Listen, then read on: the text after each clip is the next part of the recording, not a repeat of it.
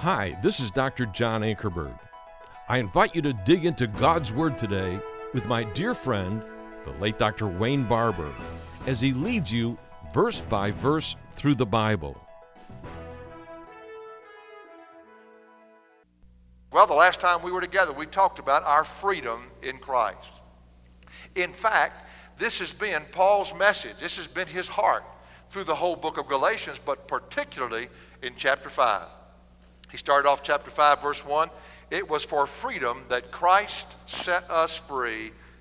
Therefore, keep standing firm and do not be subject again to a yoke of slavery. Now, I want to make sure we all understand. You said, Wayne, you sound like a broken record. I know. I'm going to keep saying it till we get it. Freedom in Christ is only in Him. In other words, this freedom we're talking about is only in Christ. You have it no other way. If you do not know Christ today, you are not a free person. You are a slave to your flesh, and you have no way of getting out from under that. Only Jesus can set you free. That's our freedom in Jesus Christ. But once we are free in Him, the only way we enjoy that freedom is by learning to surrender daily to Him and to His Word. You see, we're only free when we're surrendered. We're only free when we're yielded. Almost sounds like an oxymoron, doesn't it? Only when I'm yielded to Him as a servant to Him in a love relationship can I enjoy the freedom that He has come to give me. You see, yes, we're free from the attitude of having to do more to be accepted. Yes, we're free from that because we're accepted in the beloved, in Christ Jesus. We're free from having to measure up to a certain standard. Yes, we're free from that because He's already measured up for us. We're free from having to try to live like Jesus. You ever tried that? We're free from that because He wants to live His life in us. But what we're free to be now is what He's designed us to be. Everything He's demanded of our lives, we are now free in Him to meet those demands in His power. He lives in us to live His life through us. But we saw in Galatians the last time how to frustrate that freedom.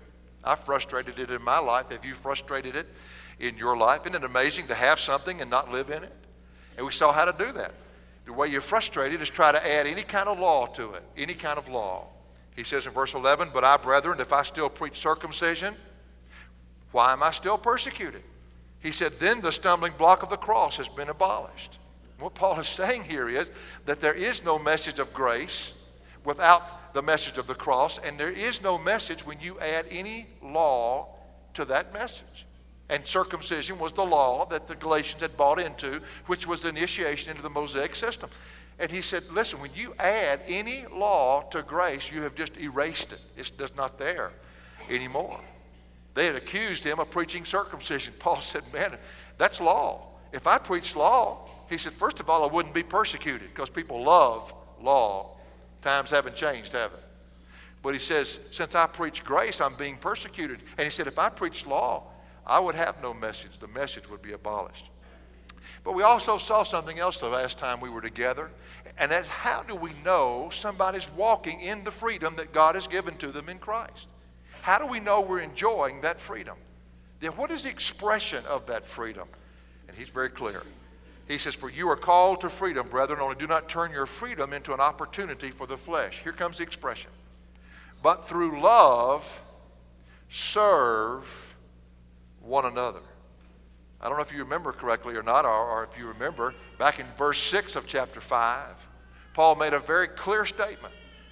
And he said, circumcision or uncircumcision means nothing to God.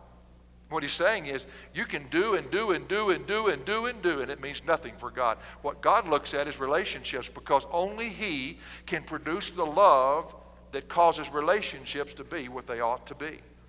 And then he says it again here. He brings it up. Through love, serve one another. Has it ever dawned on you, as it is dawning on me, that relationships are more important than anything else to God? I know, I feel the same way. If it wasn't for people, I could live the Christian life. You've ever thought that way?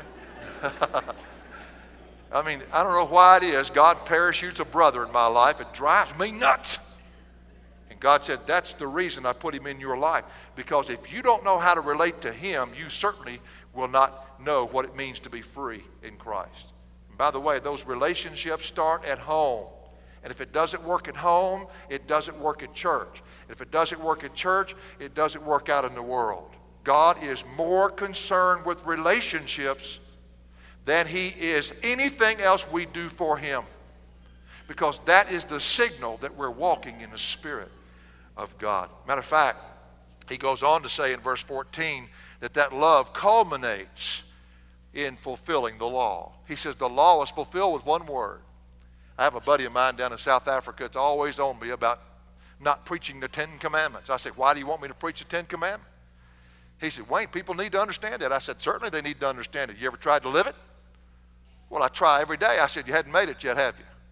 He's a preacher down there. And I said, who was it that came and fulfilled those 10 Commandments? It was the Lord Jesus as the God-man. He fulfilled it. He gave the law. He fulfilled the law. Now he lives in us. And when we say yes to him and he produces his love in us, then those 10 Commandments are being fulfilled. That love fulfills those commandments. For you are called to freedom, brethren, only do not turn your freedom into an opportunity for the flesh, but through love serve one another. So God's divine motivation in the believer's life is to love others. But in that divine love comes a divine obligation. The word serve there is the word for slave. A slave serves because he has to. And there's an obligation. But this is a divine thing. God's love within us obligates us, and it's a beautiful thing, to serve others around us. And this is all abbreviated from what we looked at the last time. I understand that. But I want to make sure we got back into the flow. You say, Wayne, why do you do so much review? I'll tell you why. Because a lot of times people aren't here when we do the other messages. You're going to have to make sure you know where the current of the stream is carrying you before you just jump in. And now that's the flow that we've been in. Love. Through love, serve one another. That love fulfills the law of Christ. But what we're going to see today, this to me is the most practical part of all of our study in the book of Galatians. We're going to see how to appropriate, how to make it real in our life, the freedom that we have in Christ Jesus. How do you do that, Wayne? How can I wake up every day and I can live in that freedom? The thought hit me this morning that history is being made right now as I breathe and as I speak and as you breathe. You know why? Nobody's ever lived this day before, ever before. This is like a fresh sheet of paper, and God says, okay, let's see how you're going to live today. Let's just see what your relationships are going to be like today. Why don't you learn today to appropriate the freedom you have in me? Well, there are three things in verse 16 through 18 we're going to look at today. First of all is the priority of our walk with Christ. What is the priority of our walk with Christ? He says in verse 16, but I say, walk by the Spirit. Notice the words. And you will not carry out the desire of the flesh. Walk by the Spirit. Walk by the Spirit. The way in which we experience the freedom that God has given to us in Christ, and then it's going to be expressed in love relationships with one another and servant love, is by walking by the Spirit. I love this. The word walk there is a present imperative verb. What does that mean? Imperative means it's a command. It's a command. In other words, he's not giving them a holy suggestion. This is a command from an apostle in God's Word. Walk by the Spirit. Present tense means you continue to walk. You don't just do it one day. You do it every day, every moment, every hour, every second, every breath. Walk by the Spirit. Walk by the Spirit. The word walk is the word peripateo. It means to walk around circumspectly. In other words, in every single area of your life. Walk by the Spirit. Walk by the Spirit. Every area. In the little things, in the big things, it doesn't matter. Walk by the Spirit. Walk by the Spirit. Now, why would he tell us to walk by the Spirit? What's the big deal, Wayne? All you ever talk about is surrendering to the Lordship of Christ. All you ever talk about is this kind of stuff. Why is it so important? Listen, have we completely forgotten the context of Galatians? We can no more sanctify ourselves daily by our own efforts than we could save ourselves before we became a believer. What is wrong with us? When we think we're smart enough to sanctify our own lives, don't we understand that the way we were saved is the way we live once we are saved? Galatians 3:1, you foolish Galatians, remember? He says, Who has bewitched you, before whose eyes Jesus Christ was publicly portrayed as crucified? You saw that he had to come and die on that cross. You understood that no religion could ever give to you what he bought for you on the cross. And then he says in verse 2, this is the only thing I want to find out from you. And he deals with their salvation first. Did you receive the Spirit by the works of the law, or by hearing with faith? In other words, was there any single act of obedience that you did other than bow before Christ and trust him that somehow won for you your salvation? Obviously no. And then he says a second question, verse 3, and he deals with their sanctification. Are you so foolish? Having begun by the Spirit, are you now being perfected by the flesh? You see, this is the trap we all fall into. We get saved, yes, Jesus, saving grace, but we forget the only way we're sanctified and made holy in the sense of our living and daily living is by letting Jesus be Jesus in us. The same faith that it took to be saved is the same faith it takes day by day. Walk by the Spirit. Walk by the Spirit. I love the word walk. It's a beautiful picture to me of taking one step at a time. Some of you have run up to me from time to time and said, what are you going to do next, Wayne? What are you going to do? I don't know. Let me get this step down first. But you see, everybody's got to have a plan because everybody has their own idea where it ought to be. No. Pick them up. Lord, you put it down. Lord, I'll pick it up. Lord, you put it down. Lord, I'll pick it up. Lord, you put it down. Where are we going? I don't know. Lord, I can't. You can. Lord, I can't. You can. Lord, I can't. You can. Walk by the Spirit. Walk by the Spirit. Yes, it's called a race in other places, but this to me is the most beautiful picture, is a walk. Walk by the Spirit. Let each step be totally influenced by the Word of God, by the will of God, by the Lord himself living in your life. Don't ever say anything that would offend a brother. Don't ever do anything that would intentionally harm a brother. Oh, no. You walk by the Spirit. Walk by the Spirit. Influenced by the Spirit. Totally saturated by the Spirit. Led by the Spirit. That's what he's talking about. And that's a command. It's not an option. The Christian church in the 21st century has come so far from what it means to be a Christian, we wouldn't recognize one if we saw one. What was it? Watchman Nee says we live such subnormal lives. We see something that's normal, we think it's abnormal. That's where we are. What does it mean to be a believer? It's every second. It's every breath. It's every choice. It's every word. It's every step. Walk by the Spirit. Walk by the Spirit. Boy, the book of Joshua has the most beautiful picture of this. That's what God told Joshua. It's never been any different. Moses had died, and that wasn't an exciting day in his life because God came to Joshua and said, Joshua, I want you to take the people over into the promised land. And you know that Moses had already told him about the people. He said they're the most stiff-necked, rebellious, stubborn people on the planet Earth. Baptists get their roots from them. I mean, this is what he told them. And he says, now, Joshua, God said, it's your turn, big boy. You've been a yes man all these years. Now I'm going to put you behind the desk. You take them over. You take them over. And he told him how. In verse 3 of chapter 1 of Joshua, every place on which the sole of your foot treads, I have given it to you, just as I spoke to Moses. Now, what in the world is he talking about? Wayne, do you mean to tell me the sole of my foot? What's this got to do with anything in the Christian life? The word sole in the Hebrew means the bare part of the foot. Every place that your bare foot steps upon, it's yours. You'll walk in the victory I told you was yours. But every place at the bare foot. You say, wait, you mean to take my shoes off I can be holy? No. Maybe you've missed the point.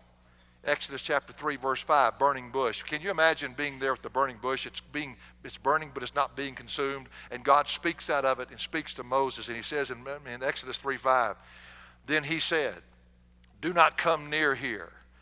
Remove your sandals from your feet. For the place on which you are standing is what kind of ground? Holy ground. Boy, I love that chorus. We're standing on holy ground. That's what he's talking about. Joshua, every step that you take, you make certain that it's holy unto me. You walk by the Spirit, Paul said. Joshua's being told the very same thing. Every step you take, let me put it down. You take that step. You say yes to me. You live influenced by the Spirit of God. And he had that experience, didn't he? Joshua 5:15. And the captain of the Lord's host said to Joshua, here they've gotten to Jericho, remove your sandals from your feet, for the place where you are standing is holy. And Joshua did so, and it's a good thing he did, because what God was about to do, his human brain could not receive until he considered it to be holy unto the Lord. God was going to tell him to walk around the city being silent for one time every day for 6 days, and then on the seventh day walk around 7 times. When they blew the trumpets, the walls came falling down, and everybody said, "What an awesome God we have. What an awesome God we have." How did they walk in the victory? They had to learn to walk holy before God. And folks, we have got to get this in our heads. We walk daily, daily, daily. We walk by the Spirit. That's what Paul's saying. That's what he means by walk by faith. There is no other definition. He's just explaining what he's already said. In chapter 2, verse 20, "I have been crucified with Christ, and it's no longer I who live, but Christ lives in me." How do I live this life? He says, "And the life which I now live in the flesh, in this body," the same body I had before I got saved, "I live by faith in the Son of God." I walk by the Spirit. I take every step to be holy as unto the Lord, because I want to walk in the victory and the power and the presence that God says is mine, and rightfully so in him. Walk by the Spirit. Paul says it a little differently in Ephesians 5:18. Instead of saying walk by the Spirit, he says be filled with the Spirit.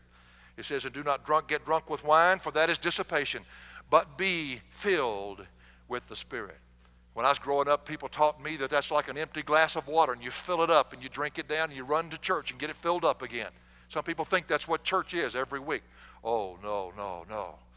First of all, it's being filled. It's a present tense. How can a glass be continually filled? There's only one way. Knock the bottom out of it, and put it in the river, and let it continually be filled with the river that's flowing through the glass. Walk by the Spirit. Walk by the Spirit. Be influenced by the Spirit. Make sure your life is surrendered to God, and that the river of God, the river is here, the river's in us. And he says, let it loose, release it. Walk by the Spirit. Jesus didn't say that. Jesus said, abide in the vine. He said, I'm the vine, you're the branches, and said, if a branch abide in me, and my words abide in you, you'll not produce any fruit, but if you do, you'll produce much fruit. Peter didn't say it that way. Peter said, be supplied out of the faith you already have. Work out of that which you already have, the divine reservoir of what you already have. John didn't say that. John says, walk in the light as he's in the light, and you'll not have to reap the consequences of the darkness. It's the same thing. The Bible doesn't say 7 different things. The Bible says the same thing 7 different ways. Walk by the Spirit. Walk by the Spirit. The word Spirit is in the dative sense. It's a noun. It's in a dative case, which means that's the means. It means that's why they translate it by the Spirit. There's no by in the original text, but because it's in the dative, walk by the means of the Spirit, depending on the Spirit of God, yielded to the Word of God. This is Christianity. This is the way we participate in the freedom we talk about, but so often do not enjoy. And Paul says, if you do this, you will not carry out the desire of the flesh. And he begins to open up the fact that we've got a huge problem we're dealing with. You say, well, Wayne, I don't, because I've been a Christian for 40 years. I hate to tell you, you've got it just like I've got it. But the priority has got to be, in the midst of the problem we're about to see unveil in verse 17, in the last part of verse 16, walk by the Spirit. A man came by my office several months ago. I do not know him that well. He's a wonderful gentleman, loves the Lord. He's visiting here. He may even be here today. He gave me a horror story about what happened to his life years ago when he took the Bible and set it up on a shelf, went to church, taught Sunday school, but never let the Word of God permeate his mind and his life during the week, and how that all kinds of things happened. He almost lost his family. And he said finally one day God broke him. And somebody told him, if you're going to walk in the Spirit, you better get in the Word of God. And he got in the Word of God every single day. He said, I didn't know what I was doing. I just started reading in Genesis, and I'd read every single day. And on the 50th day, for whatever reason, that number is significant, he said on that day, something happened to him. And he said he was so overwhelmed with the presence of God. And he said the Word had so saturated his mind for 50-some days. He had been in the Word. He noticed how it changed the way he talked to his wife. He changed the way he talked to his children. It changed the way he looked at other people. It changed everything about him. And he said that was 680-some days ago. And he said, Wayne, with tears streaming down his face, sitting up there in my office, he said, man, I don't know what happened to me, but I'll tell you one thing. The Word of God got so much inside of me. He said, it's just like daily I walk, moment by moment, practicing the presence of Christ. That's Christianity, folks. Oh, Brother Wayne, that's a little extreme, don't you think? Folks, if we understood how extreme Christianity was, then half of the people in churches in America would have gone home already. This is Christianity. Walk by the Spirit. Walk by the Spirit. Second thing he brings up, and to tell you what we're going to face, is the problem we're going to have in our walk. Actually, he starts it in verse 16. And I want to tell you right now that when you get up in the morning and you look in the mirror, you're looking at the biggest problem you're going to have all day long. And I hate to tell you, but I'm saying that about me too. You're not my problem. Although from time to time I've considered it. Hey, on the same token, I'm not your problem. You say, oh, Brother Wayne, hey, I'm not my problem. The devil's my problem. Oh, get off of that and study your scriptures. What's he going to do to you if he catches you? Gum you to death? Jesus ripped his teeth out at the cross.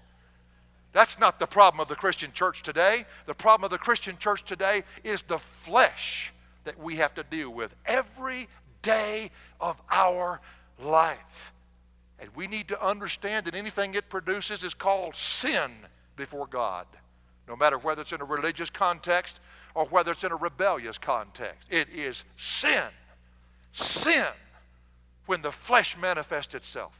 And that's the problem we deal with. Verse 16 says, but I say walk by the Spirit. And if you'll do this, walk influenced by the Spirit, moment by moment, breath by breath, you will not carry out the desire of the flesh. Now there you go right there.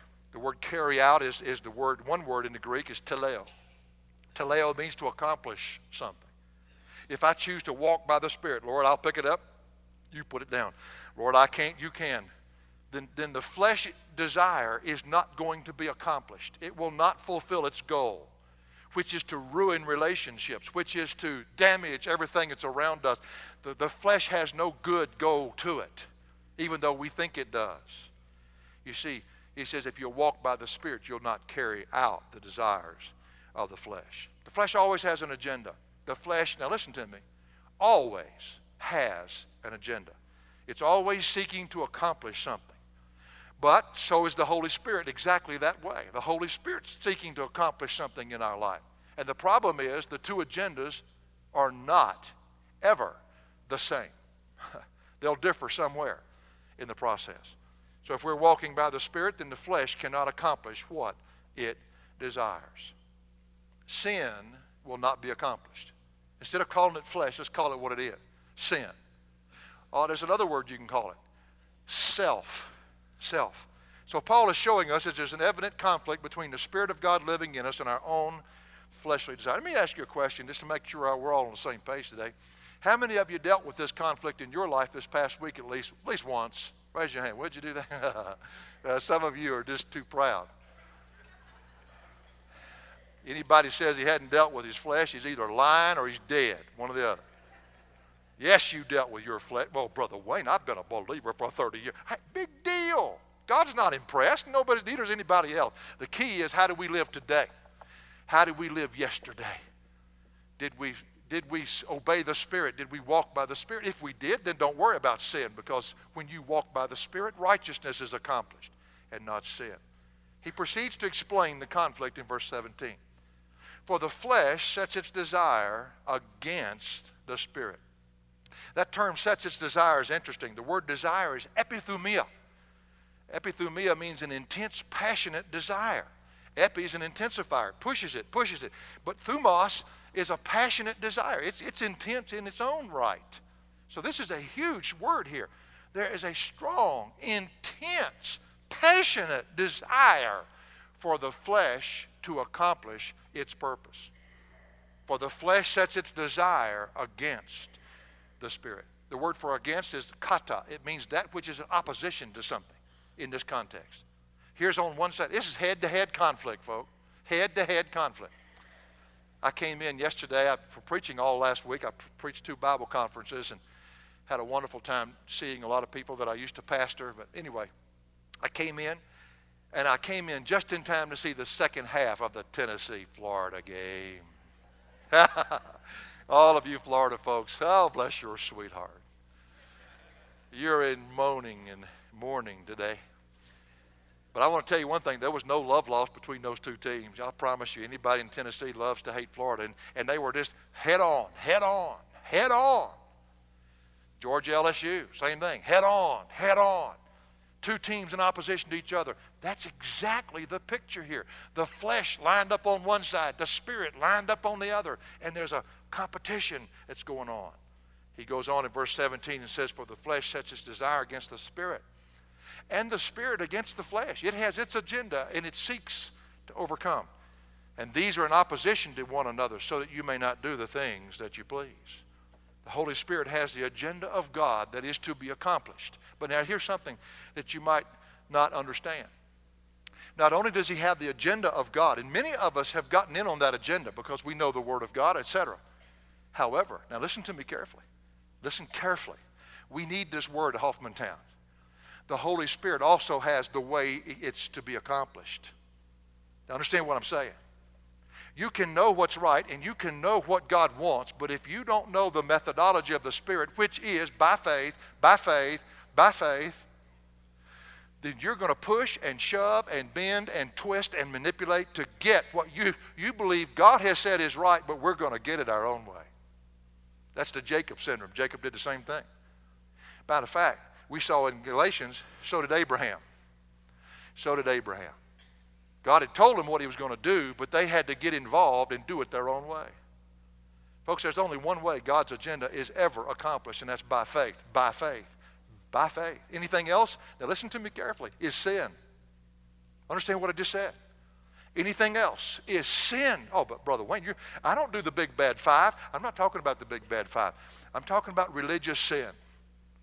And I tell you what happens every time. Relationships are ruined when people know what they believe is right, but they go about it their own way to get it. The agenda of the Spirit that is in opposition to the agenda of the flesh also has a methodology to it. Walk by the Spirit. Walk by faith. There is no other way to see God's will accomplished. For the flesh sets its desire against the Spirit, and the Spirit against the flesh. This struggle, every believer has. Every believer has it. I don't know whether you're even aware of it or not. I'm just wondering, since I've been out here in this part of the world, how many people really understand what sin is, and how many people understand the wickedness and the sickness of the flesh. But all of us have this battle in our life. We either have a choice of doing things God's way or doing things our way. Again, we might have the right agenda, but have the wrong methodology. Religious flesh is what Paul fought against in Romans 7. This is what the Galatians bought into. They knew what was right, but they went about it their own way. Paul had the same problem. It was his religious flesh, not his rebellious flesh, but his religious flesh. In Romans chapter 7, he says in verse 18, and I love this because it comforts me. It should comfort you. For I know that nothing good dwells in me. I mean, that's a pretty good ending. Let's just sing a song, go home. I wonder if anybody in here caught it. Do you catch it? Oh, Wayne, you come to my business and I'll show you what's good in me, buddy. I built it from the bottom up, and I've got money in the bank, and I've got a retirement plan, and I've got a motor home, and I'm going to see America. I've done things right. There's some good in me. And God says, no, there isn't. I've never seen yet a hearse pulling a U-Haul. Have you? Nothing good down here that we're going to take with us other than that which Christ did through us. He says, for I know that nothing good dwells in me, that is in my flesh. Now he clarifies it, in my flesh. For the wishing is present in me, but the doing of the good is not. For the good that I wish, I do not do. And I practice the very evil that I do not wish. Here's an old boy that's trying to conquer his flesh, and he can't do it. I just want to make sure you're with me. Y'all look at me like a calf at a new gate. Anybody struggle with this past week? Yeah. I really wished I'd have said this to that person, but oh, me, what came out of my mouth? For the the good that I wish I do not do, but I practice the very evil that I do not. Well, when the great Apostle Paul can admit this, that makes it a little bit easier for me to live the Christian life. And, whoa, I'm in some pretty good company here. I got the same battle he had. But not only did he say that, he said in verse 21 of that same chapter 7, I find then the principle that evil is present in me. Whoa. The one who wishes to do good. For I joyfully concur with the law of God in the inner man. Now, what lost person? Some people say he's lost here. Ridiculous. What lost person concurs with the law of God in the inner man? But you see, I see a different law. Look where it is. Look what it's attached to. In the members of my body. You wonder why your body is dying? You wonder where all these sinful desires come from? Waging war against the law of my mind and making me a prisoner of the law of sin which is in my members. And he goes on down and he says, oh, wretched man that I am.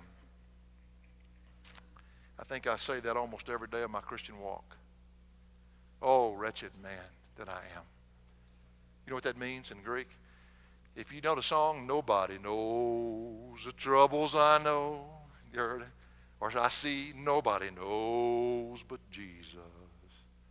You go home that way at night sometime. Things you wanted to do, you didn't do. The things you wanted to say, you didn't say. Why? Because your flesh has an agenda and you bowed to it. And as a result, you have ruined relationships. You have crippled other people in your path. And here you are at night and you think, good grief, Lord, why do you even fool with me? And thank God he does. Thank God his grace is fresh. Thank God his mercy is fresh every day. But you see, if we're not going to start dealing with our flesh, then what are we doing? The fleshly desire is resident in the members of our body. Verse 17, for the flesh sets its desire against the spirit against the flesh, for these are in opposition to one another, and watch, so that you may not do the things that you please. The verb may not do is present active, that you may not continue to do the things that you please. And what happened to the Galatians? They were running well. Did they continue? No. Why? Because their flesh bought into a message they thought was better than the message of surrender and being in God's Word. They could play church rather than be walking with him intimately daily. And as a result, they could not continue to do as they pleased. The word for please is thelo, T-H-E-L-O, as you see on the screen. It means the will or the intention. The things that you will to do, the intention of your life. And they were running well. They were doing it well. But when we obey the flesh, immediately that is stopped and it cannot continue to walk by faith, which means you cannot continue to have relationships that are divine. You cannot continue to enjoy the freedom that God says is yours. So put this with the context then in walking by faith. And what is Paul telling the Galatians? What is he telling us? Do you want to walk by faith? I believe you do. I don't believe there's a Christian anywhere that doesn't want to walk by faith. What is it that hinders us in our walk? Our flesh. When we choose for a second to bow to it, at that moment, we're shut down. And that's what happened to the Galatian people. I don't know why, and I've shared it last night, and I've shared it several times. I'm serious, but it happened again yesterday. When I was on my way down here, it was hailing up near where I live and raining, and I'm thinking, wow, what is this unidentified flying object? And I was driving down Academy. I think God has a school for terrible drivers somewhere. And he sends them to Academy, I don't know what it is, coming down Academy. And I mean, it's incredible. I can be studying, and as much as I know, under the leadership and power of the Spirit, and one of those stupid drivers get in front of me.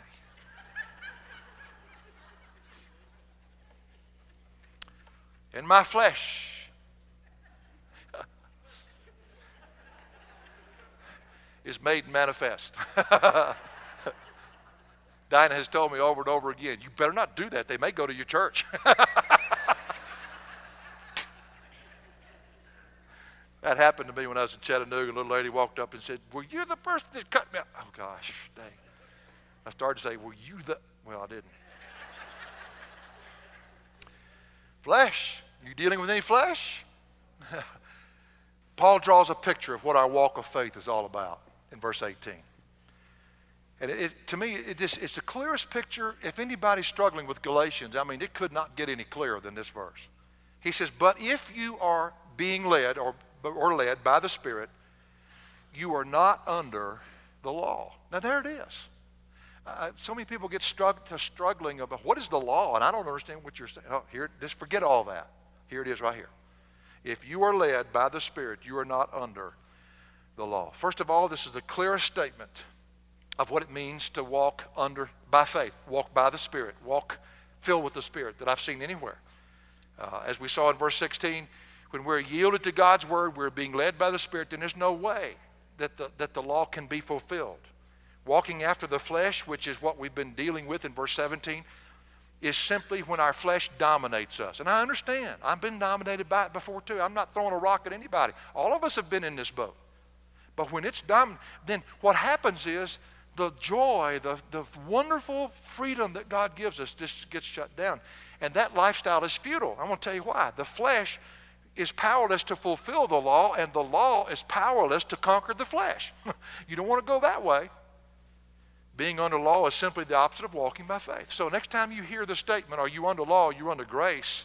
It's just simply which one's dominating your life. Is the Spirit dominating you, or is your flesh dominating? That's all it is. It's a very simple statement. But if you're led by the Spirit, you're not under the law. Maturity in the Christian life is walking by the Spirit. We'll say that again. Maturity, and that's not age, by the way, folks. Maturity in the Christian life is when we walk by faith. You say, prove that to me in Scripture. Thank you. Romans 8:14. For all who are being led by the Spirit of God, these are sons of God. And he takes that word for son, which means mature sons, ios. And he says, if you're being led by the Spirit of God, then you are sons of God. So maturity is when a person chooses to say yes and walk by the Spirit, walk by the Spirit, walk by the Spirit, be influenced by the Spirit, be influenced by the Word. Let your word be seasoned by the Spirit of God so that you say things that build up and not tear down, etc. And when you do that, you've walked in maturity. We've already looked in the context of Galatians how they'd gone back to the nursery. They had chosen, rather, to go back to the flesh. And this is what happened to the church of Corinth. It's not as if this is something new. This is what happened in the church of Corinth. But if you're led by the Spirit, you're not under the law. But here comes the best part of the whole message. In the second part of the verse, or the first part of the verse, if you're led by the Spirit. Now I want you to think about that for a second. If you're led by the Spirit, that word led means if you're willingly led. You ever notice some people, you'd have to get them down on the floor and beat it into their heads? Now, people come in for counseling. That's why I don't counsel very much. I think a counseling session ought to be about 5 minutes. 2.5 minutes for you to tell me your problem. 2 minutes for me to give you the scriptural understanding of bowing before Christ, and 30 seconds for you to decide whether you're going to do it or not. That's why I'm not gifted that way. If you're going to do it, good, go do it. I'm going fishing. That's just the way I look at it. You've got to be willingly led. Do you understand the difference what I'm saying here? Not just led. I've been led before, drug. No, willingly led. If you're willingly led by the Spirit, then the law is absolutely no problem to you at all, and you've just stepped into the victory that God wants you to have. That's the secret. Victory is not you and me overcoming sin. Victory is Jesus overcoming us. When we think of this as something, oh, do I have to do that? Oh, you're kidding. You get to do this. You get to find out what joy really is like. You get to redirect your whole efforts in life to get into the Word of God and let the Word of God get inside of you. And as you say yes to Him, begin to experience the journey of Christ being who He is in your life. It is just so simple. When Ephesians, it's interesting that you've got to put together the Word and the Spirit. Now, I keep saying that, but I want to show you why I say that. Paul wrote Ephesians and Paul wrote Colossians. And they're commentaries on each other, just like Romans and Galatians are commentaries on each other. I want you to notice something. In Ephesians 5:18, it says, and do not get drunk with wine, for that is dissipation, but be filled with the Spirit. We read that. Then verse 19, speaking to one another in psalms and hymns and spiritual songs, singing and making melody with your heart to the Lord. Now, it goes on to talk about your family structure. That's Ephesians. Now watch what he says in Colossians. Doesn't say it the same way. In Colossians 3:16, he says, let the word of Christ richly dwell within you. What? He said, be filled with the Spirit over here. That's right. Watch. with all wisdom, teaching and admonishing one another with, look at this, with psalms and hymns and spiritual song, singing with thankfulness in your hearts to God. And then he goes right into the family. It's exactly the same. But on one side, be filled with the Spirit. On the other side, let the Word of God dwell richly in your life. You can't have it one or the other. You're going to have to marry the two together. Being filled with the Spirit is the Word of God richly dwelling in my life. That's why I love this book. That's why I want you to love it. Because it'll change your mind, and the Spirit will transform your life. So being filled with the Spirit, walking by faith, fulfilling the desires of the Spirit is connected to being surrendered to the Word of God. Well, I've got to close. What's our priority? You say, Wayne, I want to walk in this freedom. So do I. Then walk by the Spirit. What does that mean? Moment by moment, breath by breath. Before you ever say another word, say, Lord, is this what you want me to say? Is this seasoned with your grace? Is this a wholesome word that'll come from my mouth? Is this a wholesome deed that I'm about to do? Is this you or is this me? And you walk by the Spirit. The problem of this will obviously be your flesh, all of our flesh. But don't believe the lie that the flesh is stronger than the Spirit. No, sir, the flesh has been conquered. It's been reckoned dead in Romans 6:6. But the way you keep it in that position is by continuing to say yes to Christ. The problem of this walk is our flesh, but then the picture is clear. To be willing to be led by God's Spirit, and when you do that, that's all he's asking. That's all he's asking. Just, Wayne, say yes to, Wayne, please, just say yes to me. Just be led by my Spirit. We was home this week and got to see little Jonathan in Holland. I preached every night, but I still got some time with him. Holland's so precious, and y'all were so nice to her, and I thank you for that. We put up our little lemonade stand. She made $60. That's unbelievable. Almost paid for the work that Jim and I did building that thing. But little Jonathan is 3. You haven't been around Jonathan, buddy. He is an accident waiting for a place to happen. He is so awesome. As soon as I got there, he said, Papi! And he came running over to me and grabbed me. And I can see him, boy, his mama can get on him, and he's just fussing. And I'll walk in the room, and he'll see me, and he'll just walk away from her, walk over and take my hand, and just walk right with me. Ask me if I love it. Yeah, I love it. You know what I love about it? He's willing to be led. Not drug, led. Bottom line, that's the secret. You know what I want for you? I want you to wake up every day so overwhelmed with who God is that you walk in the freedom he's given to you. And I want someday our church to be such a place that the atmosphere of the Spirit of God is so strong in here, people can walk on this property and get out on their knees and ask Jesus to come into their life. That's my prayer. For additional resources or to view our TV program, log on to jashow.org. That's jashow.org.